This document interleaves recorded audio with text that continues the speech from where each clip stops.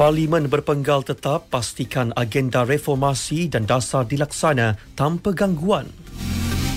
Banjir di Pahang dan Johor semakin surut. Assalamualaikum, salam Malaysia Madani. Saya Izamil Nasir dalam Utama 5 petang.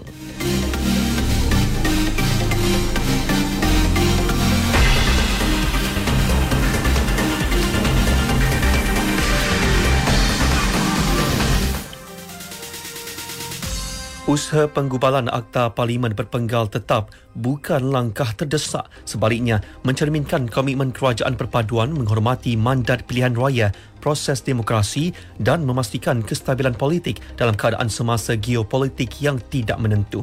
Ini ditegaskan Menteri di Jabatan Perdana Menteri, Undang-Undang dan Reformasi Institusi, Datuk Seri Azalina Osman Said menerusi satu kenyataan. Beliau berkata, terdapat banyak negara yang mengamalkan Parlimen berpenggal tetap dengan garis masa yang dipersetujui untuk pilihan raya. Ia demi menjamin kestabilan politik dan ekonomi serta menghalang sebarang cubaan rampasan kuasa yang memudaratkan sistem demokrasi berparlimen negara.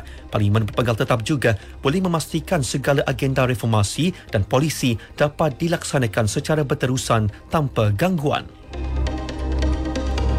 Datuk Seri Azalina juga memaklumkan bahagian hal ehwal undang-undang akan meneruskan kajian terperinci termasuk kajian impak dan mendapatkan pandangan orang awam berkenaan pengenalan akta berkenaan tahun ini. Dapatan daripada kajian yang menyeluruh itu akan diguna pakai bagi pertimbangan dasar oleh Kabinet. Sesi libat urus dengan semua pihak berkepentingan juga akan dijalankan dalam masa terdekat. Sementara itu, Kerajaan Negeri Sembilan kini bertambah kukuh dengan perubahan lanskap politik negeri selepas pilihan raya umum ke-15. Menteri Besar Datuk Seri Aminuddin Harun berkata, wadah politik melalui pembentukan Kerajaan Perpaduan telah mengakibatkan genjatan politik beberapa parti utama. Biasnya kerajaan pimpinan parti dapat menghirup udara politik yang lebih segar di bumi adat pepati ini.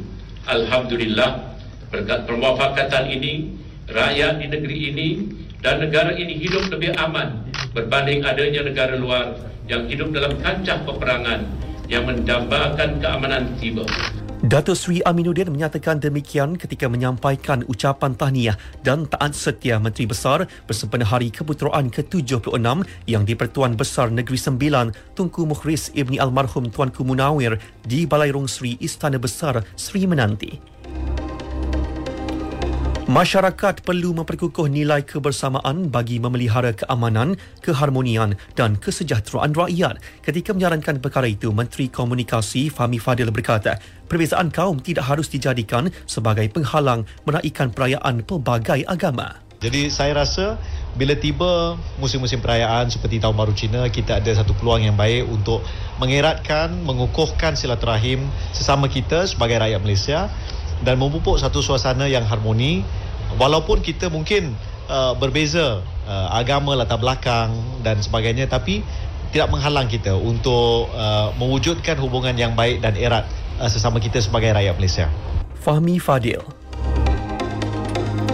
Banjir di Pekan dan Rompin Pahang semakin surut. Laporan Ayu Norehan Saleh. Seramai 533 penduduk terjejas banjir yang berlindung di PPS Sekolah Kebangsaan SK Mercung Jaya daerah Pekan telah dibenarkan pulang ke kediaman masing-masing. Jumlah yang masih berada di PPS setakat 3 petang tadi ialah 183 orang daripada 61 keluarga. Di daerah Rompin, seramai 40 orang berlindung di SK Kampung Aur dan 103 orang di SK Leban Condong. Di daerah Pekan, seramai 22 orang berlindung di SK Pulau Manis dan 18 orang di PPS Temai Hulu. Ayu Norehan Saleh untuk Berita Radio RTM.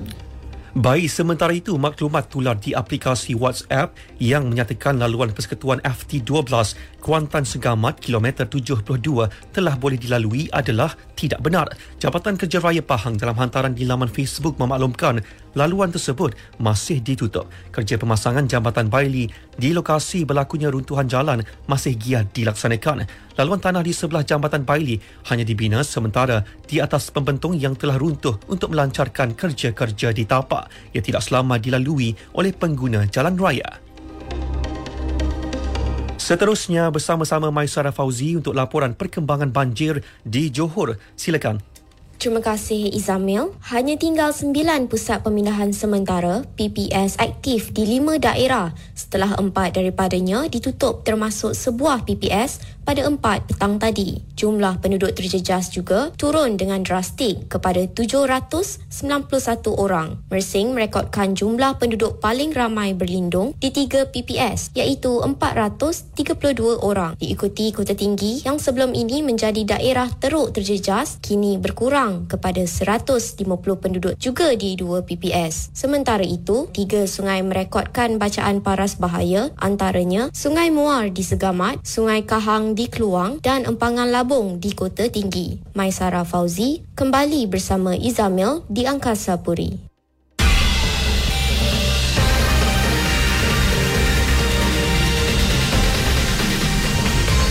Berita seterusnya. 64,511 lepasan universiti dan mahasiswa menyertai program Protege yang dianjurkan Kementerian Pembangunan Usahawan dan Koperasi setakat tahun lepas. Menteri Pembangunan Usahawan dan Koperasi Datuk Ewan Benedict berkata, jumlah itu mewakili 84% daripada sasaran jumlah penyertaan iaitu 76,690 orang menjelang 2025. Sejumlah 30 juta ringgit diperuntukkan dalam rancangan Malaysia ke-12 bagi pelaksanaan program keusahawanan dan kebolehpasaran yang dilaksanakan oleh Protege. Artikel berita berhubung perpindahan 10 pegawai perubatan pakar patologi Hospital Sultan Aminah Johor Bahru susulan kes pemalsuan keputusan ujian urin adalah tidak tepat. Kementerian Kesihatan dalam kenyataan memaklumkan hospital berkenaan telah menjelaskan situasi sebenar melalui satu kenyataan media yang disiarkan pada Khamis lalu. Kenyataan itu menyebut bahawa tiada perpindahan keluar pegawai perubatan pakar patologi seperti yang dilaporkan sebuah akhbar tempatan. Kenyataan KKM pula menjelaskan urusan pengujian sampel urin adalah bawah skop tugas juruteknologi makmal perubatan. Individu yang terlibat dalam kes pemalsuan keputusan ujian urin masih dalam siasatan SPRM. Dalam perkembangan lain, KKM mengesahkan semua pesakit kes gigitan anjing di Sarawak dilaporkan stabil. Mereka telah diberikan suntikan vaksin rabis serta rawatan imunoglobulin rabis RIG. Terdapat 11 kes dirawat sebagai pesakit luar. Satu lagi dimasukkan ke hospital bagi perawatan luka. Bagaimanapun, pesakit telah dibenarkan keluar hospital pada Khamis lepas. 11 pesakit dirawat oleh anjing liar yang sama. Satu lagi digigit anjing peliharaan. Prasarana Malaysia berhad memperkenalkan PAS langganan OKU Smile khusus untuk komuniti orang kurang upaya menikmati tambang percuma bermula Februari. Prasarana dalam kenyataan memaklumkan pengaktifan dan langganan PAS OKU Smile akan bermula esok bagi semua pemegang kad konsesi OKU Prasarana sedia ada dan pemohon baru. Siri jelajah ke beberapa persatuan OKU juga akan diadakan bagi memberi penerangan berkaitan produk itu. Kaunter pendaftaran bergerak akan dibuka untuk memudahkan permohonan kad OKU Prasarana sepanjang siri jelajah. Luar negara, sekurang-kurangnya 30,000 orang telah ditangkap dalam operasi anti-narkotik di Sri Lanka. Polis dalam kenyataan memaklumkan pihaknya telah melancarkan fasa baharu untuk menahan lebih 42,000 lagi suspek. Semua balai polis mesti beroperasi 24 jam selama sebulan untuk menangkap semua suspek dan membawa mereka ke muka pengadilan. Bagaimanapun, operasi itu mendapat kritikan pelbagai pihak termasuk agensi PBB bagi hak asasi manusia. Ia susulan dakwaan penggeledahan polis tanpa kebenaran serta penahanan sewenang-wenangnya selain layanan buruk dan penyiksaan. Pesuruhjaya tinggi PBB bagi hak asasi manusia, Volker Turk menggesa kerajaan Sri Lanka mengkaji semula operasi berkenaan.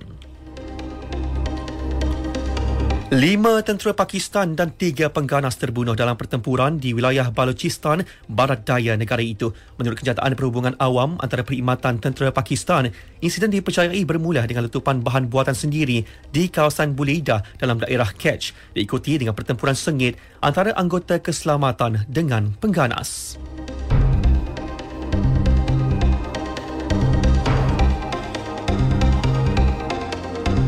Disampaikan tajuk utama sekali lagi. Parlimen berpenggal tetap pastikan agenda reformasi dan dasar dilaksana tanpa gangguan. Banjir di Pahang dan Johor semakin surut. Sekian berita yang disunting oleh Amy Nur Aliza Adnan dari Pusat Berita RTM. Dari sungai hingga segara, Palestin pasti merdeka. Assalamualaikum dan salam Malaysia Madani.